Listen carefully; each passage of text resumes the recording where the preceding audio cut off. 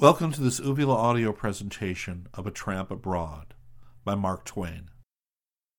Volume 15, Chapter 39, We Travel by Glacier. A guidebook is a queer thing. The reader has just seen what a man who undertakes the great ascent from Zermatt to the Riffelberg Hotel must experience, yet Baedeker makes these strange statements concerning this matter. 1. Distance, 3 hours. 2. The road cannot be mistaken. 3. Guide unnecessary. 4. Distance from Riffelberg Hotel to the Gorner Grat, 1 hour and a half. 5. Ascent simple and easy, guide unnecessary. 6. Elevation of Zermatt above sea level, 5,315 feet. 7. Elevation of Riffelberg Hotel above sea level, 8,429 feet. 8. Elevation of the Gorner Grat above sea level, 10,289 feet. I have pretty effectually throttled these errors by sending him the following demonstrated facts. 1. Distance from Zermatt to Riffelberg Hotel, 7 days. 2. The road can be mistaken. If I am the first that did it, I want the credit of that too. 3. Guides are necessary, for none but a native can read those fingerboards. 4. The estimate of the elevation of several localities above sea level is pretty correct. For Baedeker, he only misses it by about 180 or 90,000 feet. I found my arnica invaluable. My men were suffering excruciatingly from the friction of sitting down so much. During 2 or 3 days, not one of them was able to do more than lie down or walk about. Yet so effective was the arnica that on the 4th all were able to sit up. I consider that, more than anything else, I owe the success of our great undertaking to arnica and paregoric. My men are being restored to health and strength. My main perplexity now is how to get them down the mountain again. I was not willing to expose the brave fellows to the perils, fatigues, and hardships of that fearful route again if it could be helped. First, I thought of balloons, but of course I had to give that idea up, for balloons were not procurable. I thought of several other expedients, but upon consideration discarded them for cause. But at last I hit it. I was aware that the movement of glaciers is an established fact, for I had read it in Baedeker. So I resolved to take passage from Zermatt on the Great Gorner Glacier. Okay, the next thing was how to get down the glacier comfortably, for the mule road to it was long and winding and wearisome. I set my mind to work and soon thought out a plan. One looked straight down upon the vast frozen river called the Gorner Glacier from the Gorner Grat, a sheer precipice 1,200 feet high. We had 144 umbrellas, and what is an umbrella but a parachute? I mentioned this noble idea to Harris with enthusiasm, and was about to order the expedition to form on the Gorner Grat with their umbrellas and prepare for flight by platoons, each platoon in command of a guide, when Harris stopped me and urged me not to be too hasty. He asked me if this method of descending the Alps had ever been tried before. I said no, I had not heard of an instance. Then, in his opinion, it was a matter of considerable gravity. In his opinion, it would not be well to send the whole command over the cliff at once. A better way would be to send down a single individual first and see how he fared. I saw the wisdom of this idea instantly.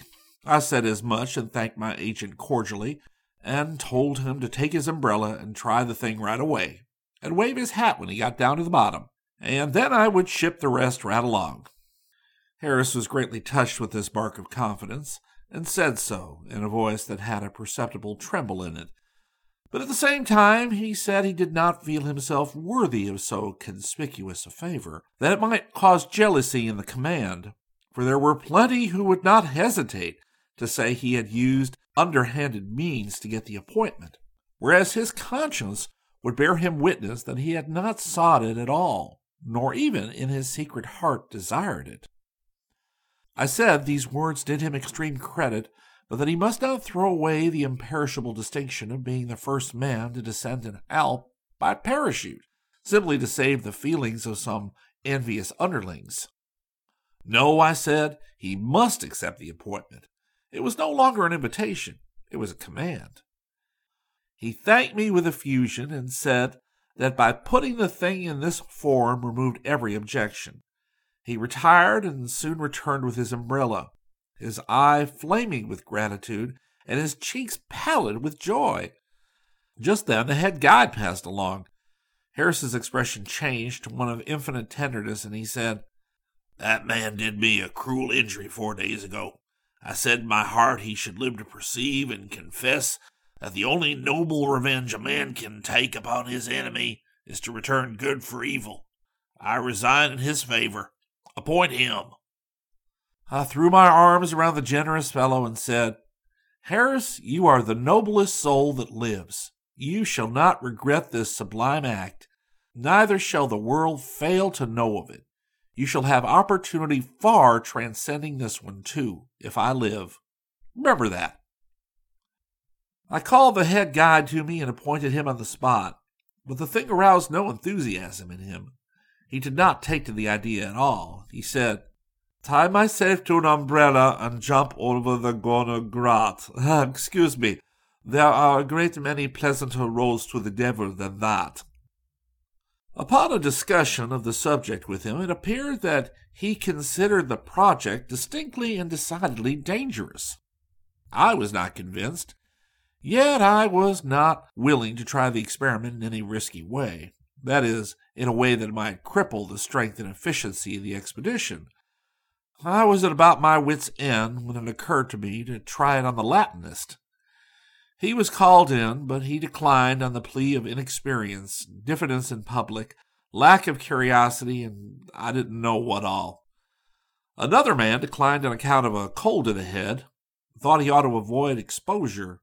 Another could not jump well, never could jump well, did not believe he could jump so far without long and patient practice. Another was afraid it was going to rain and that his umbrella had a hole in it. Everybody had an excuse. The result was what the reader has by this time guessed. The most magnificent idea that was ever conceived had to be abandoned from sheer lack of a person with enterprise enough to carry it out. Yeah, I actually had to give that thing up, while doubtless I should live to see somebody use it and take all the credit from me. Well, I had to go overland. There was no other way. I marched the expedition down the steep and tedious mule path and took up a good position as I could upon the middle of the glacier, because Baedeker said the middle part travels the fastest.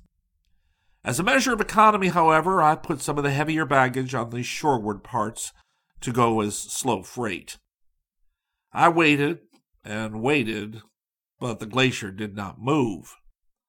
Night was coming on. The darkness began to gather. Still, we did not budge. It occurred to me then that there might be a timetable in Baedeker. It would be well to find out the hours of starting. I called for the book. It could not be found. Bradshaw would certainly contain a timetable, but no Bradshaw could be found. Very well, then, I must make the best of a bad situation. So I pitched the tents, picketed the animals, milked the cows, had supper, paregoricked the men, established the watch, and went to bed, with orders to call me as soon as we might come in sight of Zermatt. I woke about 10:30 the next morning and looked around. We hadn't budged a peg. At first I could not understand it. Then it occurred to me that the old thing must be aground. So I cut down some trees and rigged a spar on the starboard and another on the port side and fooled away upward for upwards of 3 hours trying to spar her off. But it was no use. She was 1/2 mile wide and 15 or 20 miles long, and there was no telling just whereabouts she was aground. The men began to show uneasiness, too, and presently they came flying to me with ashy faces, saying she had sprung a leak. Nothing but my cool behavior at this critical time saved us from another panic. I ordered them to show me the place. They led me to a spot where a huge boulder lay in a deep pool of clear and brilliant water. It looked like a pretty bad leak, but I kept that to myself. I made a pump and set the men to work to pump out the glacier. We made a success of it. I perceived then that it was not a leak at all. This boulder had descended from a precipice and stopped on the ice in the middle of the glacier. The sun had warmed it up every day, and consequently it had melted its way deeper and deeper into the ice until at last it reposed as we had found it, in a deep pool of the clearest, coldest water. Presently Baedeker was found again, and I hunted eagerly for the timetable. There was none. The book simply said that the glacier was moving all the time. Well, this was satisfactory, so I shut the book up and chose a good position to view the scenery as we passed along. I stood there for some time enjoying the trip, but at last it occurred to me that we did not seem to be gaining anything on the scenery. I said to myself, "This confounded old thing's aground again for sure," and opened Baedeker to see if I could run across any remedy for these annoying interruptions. I soon found a sentence which threw a dazzling light upon the matter. It said, "The Gorner Glacier travels at an average rate of a little less than an inch a day." I have seldom felt so outraged. I have seldom had my confidence so wantonly betrayed. I made a small calculation. 1 inch a day, say 30 feet a year, estimated the distance to Zermatt, 3 1/18 miles. Time required to go by glacier, a little over 500 years? I said to myself, I can walk that quicker. And before I will patronize such a fraud as this, I will do just that. When I revealed to Harris the fact that the passenger part of this glacier, the central part, the Lightning Express, so to speak, was not due in Zermatt till summer of 2378, and that the baggage coming along the slow edge would arrive some generations later, he burst out with, "That is European management all over. An inch a day. Think of it. 500 years to go a trifle over 3 miles. But I am not surprised. It's a Catholic glacier after all. You can tell by the look of it. And the management." I said no, I believed nothing but the extreme end of it was the Catholic canton. "Well then, it's a government glacier," said Harris. "It's all the same. Over here the government runs everything, so everything's slow and ill-managed. But with us, everything's done by private enterprise. And then there ain't much lolling around. You can depend on it. I wish Tom Scott could get his hands on this torpid old slab once. You'd see it take a different gait from this." I said I was sure he would increase the speed if there was trade enough to justify it. "He'd make trade," said Harris. "That's the difference between governments and individuals. Governments don't care. Individuals do. Tom Scott would take care of all the trade. 2 years, Gorner stock would go to 200. Inside of 2 more, you'd see all the other glaciers under the hammer for taxes." After a reflective pause, Harris added, "Little less than an inch a day. Little less than an inch, mind you. Well, I'm losing my reverence for glaciers." I was feeling much the same way myself. I have traveled by canal boat, ox wagon, raft, and by the Ephesus and Smyrna Railway. But when it comes down to good solid slow motion, I bet my money on the glacier. As a means of passenger transportation, I consider the glacier as a failure. But as a vehicle of slow freight, I think she fits the bill. In the matter of putting the fine shades on that business, I judge she could teach the Germans something. I ordered the men to break camp and prepare for the land journey to Zermatt. At this moment, a most interesting find was made. A dark object, embedded in the glacial ice. We cut it out with ice axes, and it proved to be a piece of undressed skin of some animal. A hare trunk, perhaps. but a closer inspection disabled the hair trunk theory, and further discussion and examination exploded it entirely. That is, in the opinion of all the scientists except the one who had advanced it. This one clung to his theory with affectionate fidelity, characteristic of originators of scientific theories, and afterwards won many of the first scientists of the age to his view by the very able pamphlet which he wrote, entitled Evidences Going to Show that the Hair Trunk in a Wild State Belonged to the Early Glacial Period and Roamed the Wastes of Chaos in the company with the cave bear, primeval man, and other Oolithics of the old Silurian family. Each of our scientists had a theory of his own and put forward an animal of his own as a candidate for the skin. I sided with the geologist of the expedition in the belief that this patch of skin had once helped cover a Siberian elephant in some old forgotten age. But we divided there, the geologist believing that this discovery proved that Siberia had formerly been located where Switzerland is now, whereas I held the opinion that it merely proved that the primeval Swiss was not the dull savage he is represented to have been, but was a being of high intellectual development who liked to go to the menagerie. We arrived that evening, after many hardships and adventures, in some fields close to the great ice arch where the mad Visp boils and surges out from under the foot of the great Gorner Glacier, and here we camped, our perils over and our magnificent undertaking successfully completed. We marched into Zermatt the next day, and were received with the most lavish honors and applause. A document signed and sealed by the authorities was given to me, which established and endorsed the fact that I had made the ascent of the Riffelberg. This I wear around my neck, and it will be buried with me when I am no more. Chapter 40.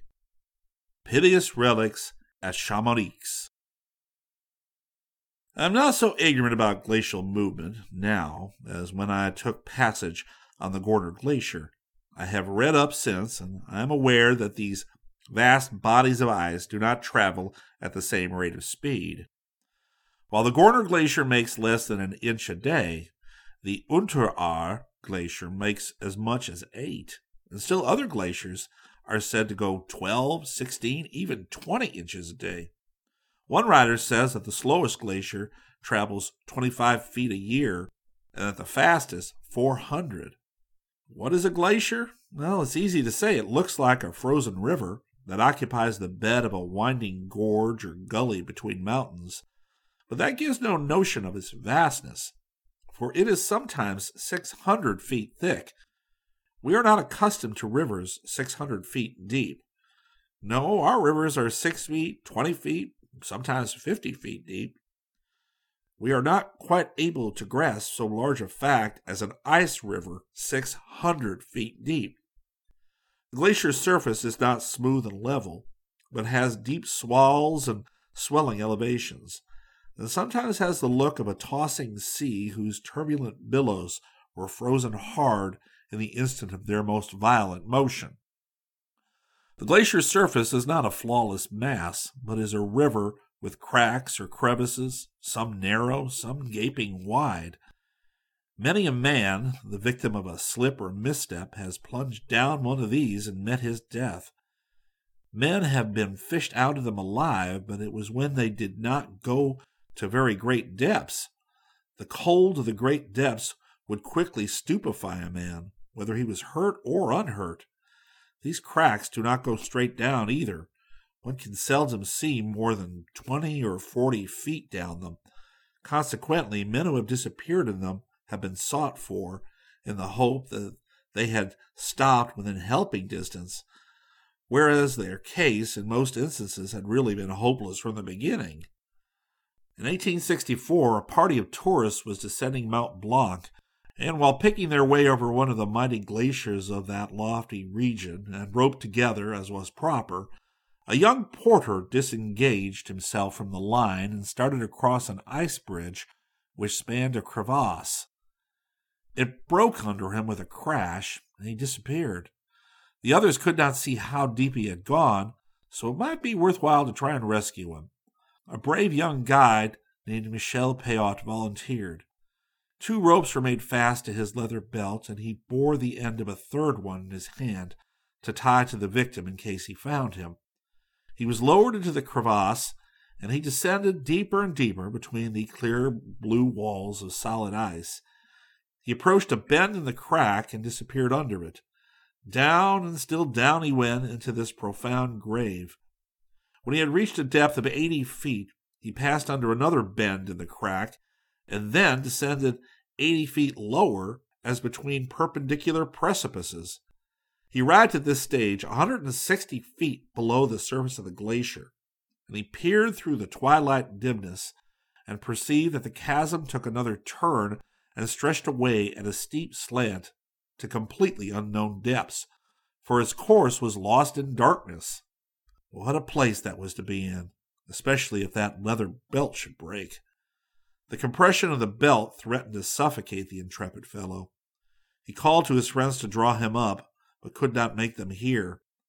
They lowered him still deeper and deeper. As he jerked his third cord as vigorously as he could, his friends understood and dragged him out of those icy jaws of death.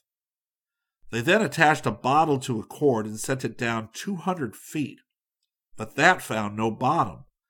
It came up covered with congelations, evidence enough that even if the poor porter reached the bottom with unbroken bones, a swift death from cold was pretty darn certain anyway. A glacier is a stupendous, ever-progressing, resistless plow. It pushes ahead of it masses of boulders which are packed together, and they stretch across the gorge right in front of it, like a long grave or a long, sharp roof. This is called a moraine. It also shoves out a moraine along each side of its course. Imposing as modern glaciers are, they are not so huge as they were at one time. For instance, Mr. Whymper says, "At some very remote period, the valley of Aosta was occupied by a vast glacier, which flowed down its entire length from Mount Blanc to the plain of Piedmont, remained stationary or nearly so at its mouth for many centuries, and deposited there enormous masses of debris. The length of this glacier exceeded 80 miles, and it drained a basin 25 to 35 miles across, bounded by the highest mountains of the Alps. The great peaks rose several thousand feet above the glaciers, and then, as now, shattered by sun and frost, poured down their showers of rocks and stones, in witness of which there are the immense piles of angular fragments that constitute the moraines of Ivrea. The moraines around Ivrea are of extraordinary dimensions. That which was on the left bank of the glacier is about 13 miles long, and in some places rises to a height of 2,130 feet above the floor of the valley. The terminal moraines, those which are pushed in front of the glacier, cover something like 20 square miles of country. At the mouth of the valley of Aosta, the thickness of the glacier must have been 2,000 feet, and at its width, at least 5¼ miles. It's not easy to get at a comprehension of a mass of ice like that. If one could cleave off the butt end of such a glacier, an oblong block 2 or 3 miles wide by 5¼ long and 2,000 feet thick, he could completely hide the city of New York under it, and Trinity Steeple would only stick up relatively as far as a shingle nail would stick up into the bottom of a Saratoga trunk.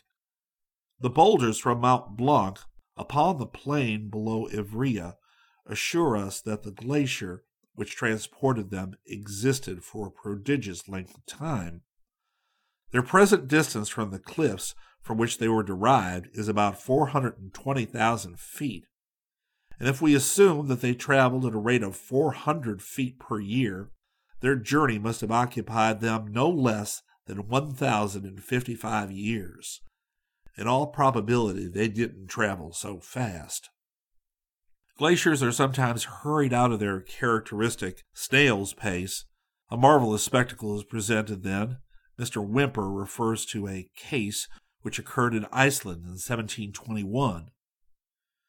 It seems that in the neighborhood of the mountain of Kotlugja, large bodies of water formed underneath or within the glaciers, either on account of the interior heat of the earth or from other causes, and at length acquired irresistible power, tore the glaciers from their mooring on the land, and swept them over every obstacle into the sea. Prodigious masses of ice were thus borne for a distance of about 10 miles over land in the space of just a few hours, and their bulk so enormous that they covered the sea for 7 miles from the shore, and remained aground in 600 feet of water. The denudation of the land was upon a grand scale.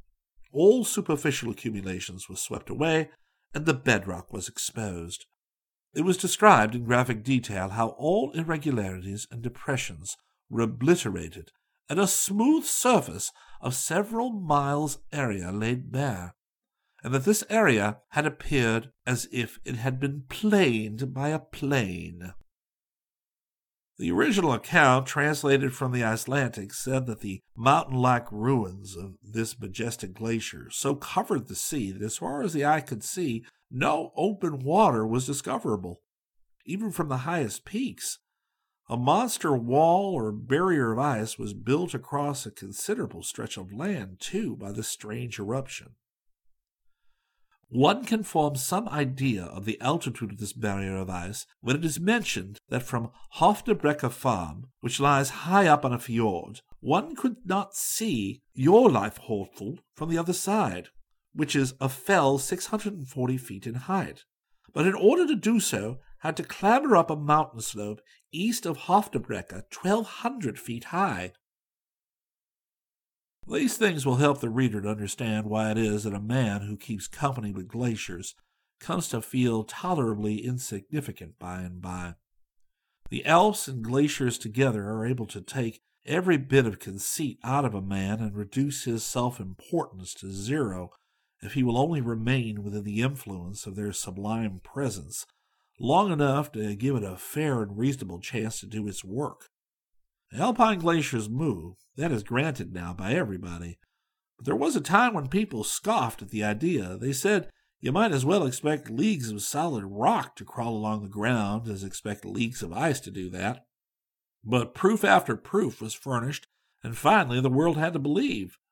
A wise man not only said the glacier moved, but they timed its movements. They ciphered out a glacier's gait, and then said confidently that it would travel just so far in many years. There is a record of a striking and curious example of the accuracy which may be obtained in these reckonings. In 1820, the ascent of Mount Blanc was attempted by a Russian and 2 Englishmen with their 7 guides.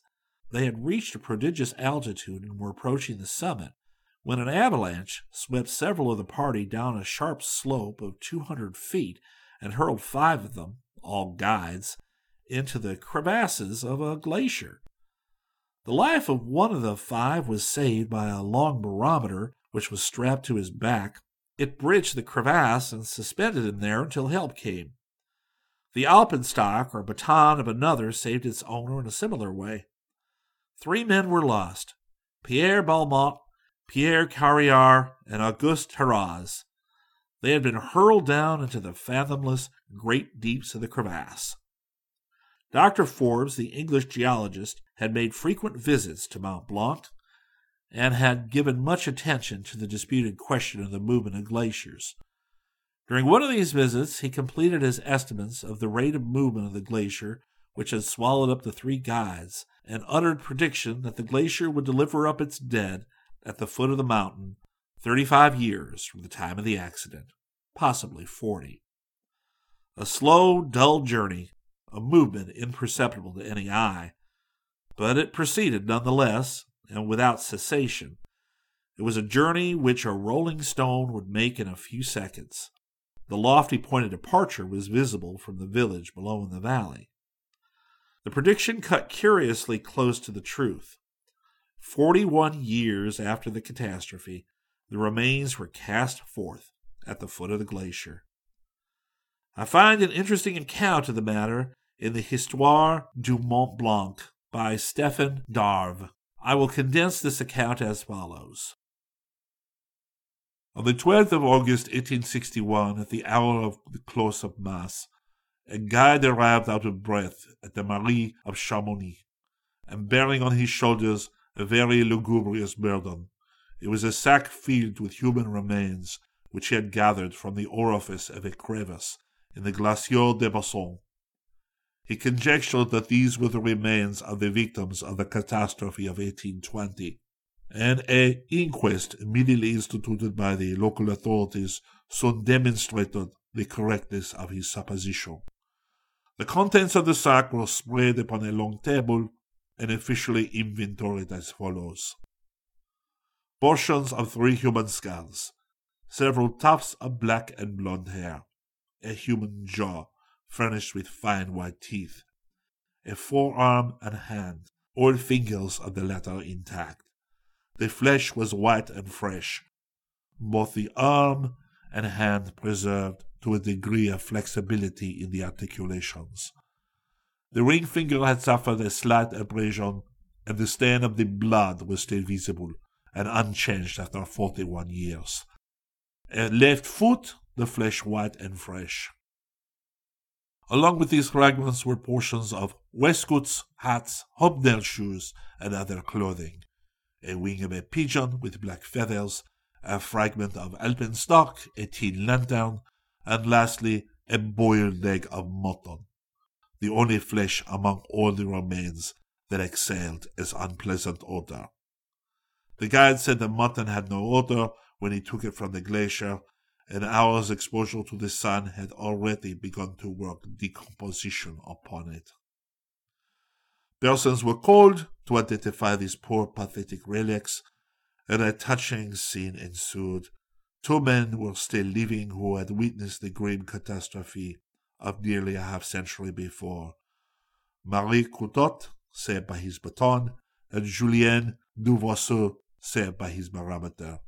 These ancient men entered and approached the table.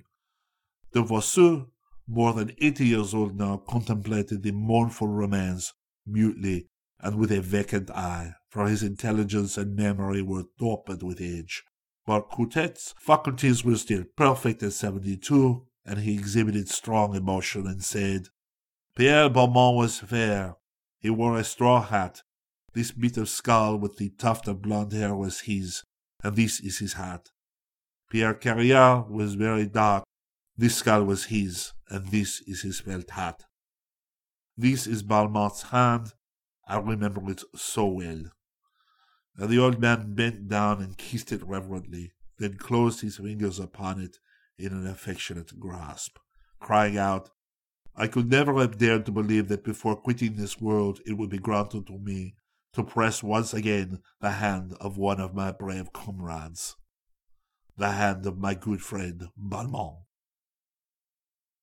There is something weirdly pathetic about the picture of that white-haired veteran greeting with his loving handshake this friend who had been dead 40 years. When these hands had last met, they were alike in the softness and freshness of youth.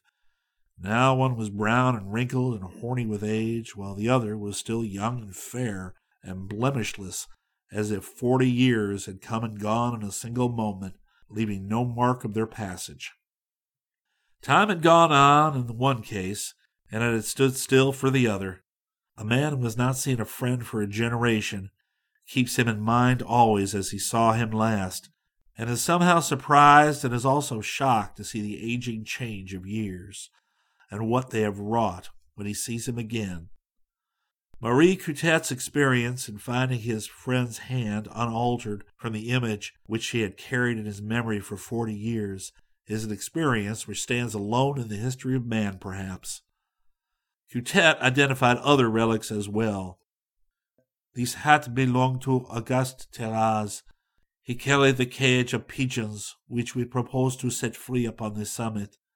Here is the wing of one of those pigeons, and here is a fragment of my broken baton. It was by grace of that baton that my life was saved. Who could have told me I would one day have the satisfaction to look again upon this bit of wood that supported me above the grave that swallowed up my unfortunate companions. No portions of the body of Taraz other than the piece of the skull had been found. A diligent search was made, but without result. However, another search was instituted a year later, and this had better success. Many fragments of clothing which had belonged to the lost guides were discovered, also part of a lantern and a green veil with bloodstains on it. But the interesting feature was this. One of the searchers came suddenly upon a sleeved arm projecting from a crevice in the ice wall, with the hand outstretched as if offering greeting. The nails of this white hand were still rosy, and the paws of the extended fingers seemed to express an eloquent welcome to the long-lost light of day. The hand and arm were alone. There was no trunk. After being removed from the ice, the flesh tints quickly faded out, and the rosy nails took on the alabaster hue of death. This was the third right hand found. Therefore, all three of the lost men were accounted for. Dr. Hamel was the Russian gentleman of the party which made the ascent at the time of the famous disaster.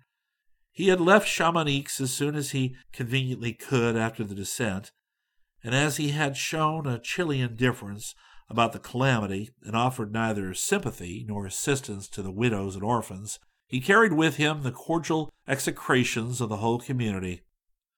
4 months before the first remains were found, a Chamonix guide named Balmat, a relative of one of the lost men, was in London, and one day encountered a hale old gentleman in the British Museum who said, "I overheard your name. Are you from Chamonix, Monsieur Balmat?"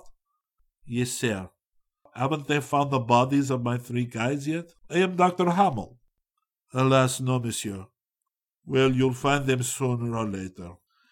"Yes, it is the opinion of Dr. Forbes and Mr. Tyndall that the glacier will sooner or later restore to us the remains of the unfortunate victims." "Without a doubt, and it will be a great thing for Chamonix in the matter of attracting tourists. You can get up a museum with those remains that you will draw." The savage idea did not improve the odor of Dr. Hamel's name at Chamonix by any means. But after all, the man was sound on human nature. His idea was conveyed to the public officials of Chamonix, and they gravely discussed it around the official council table. They were only prevented from carrying it out by the determined opposition of the friends and descendants of the lost guides, who insisted on giving the remains Christian burial and succeeded in their purpose. A close watch had to be kept upon all the poor remnants and fragments to prevent embezzlement. A few accessory odds and ends were sold. Rags and scraps of the coarse clothing were parted with at an equal rate to about $20 a yard. A piece of lantern and 1 or 2 other trifles brought nearly their weight in gold, and an Englishman offered £1 sterling for a single breeches button.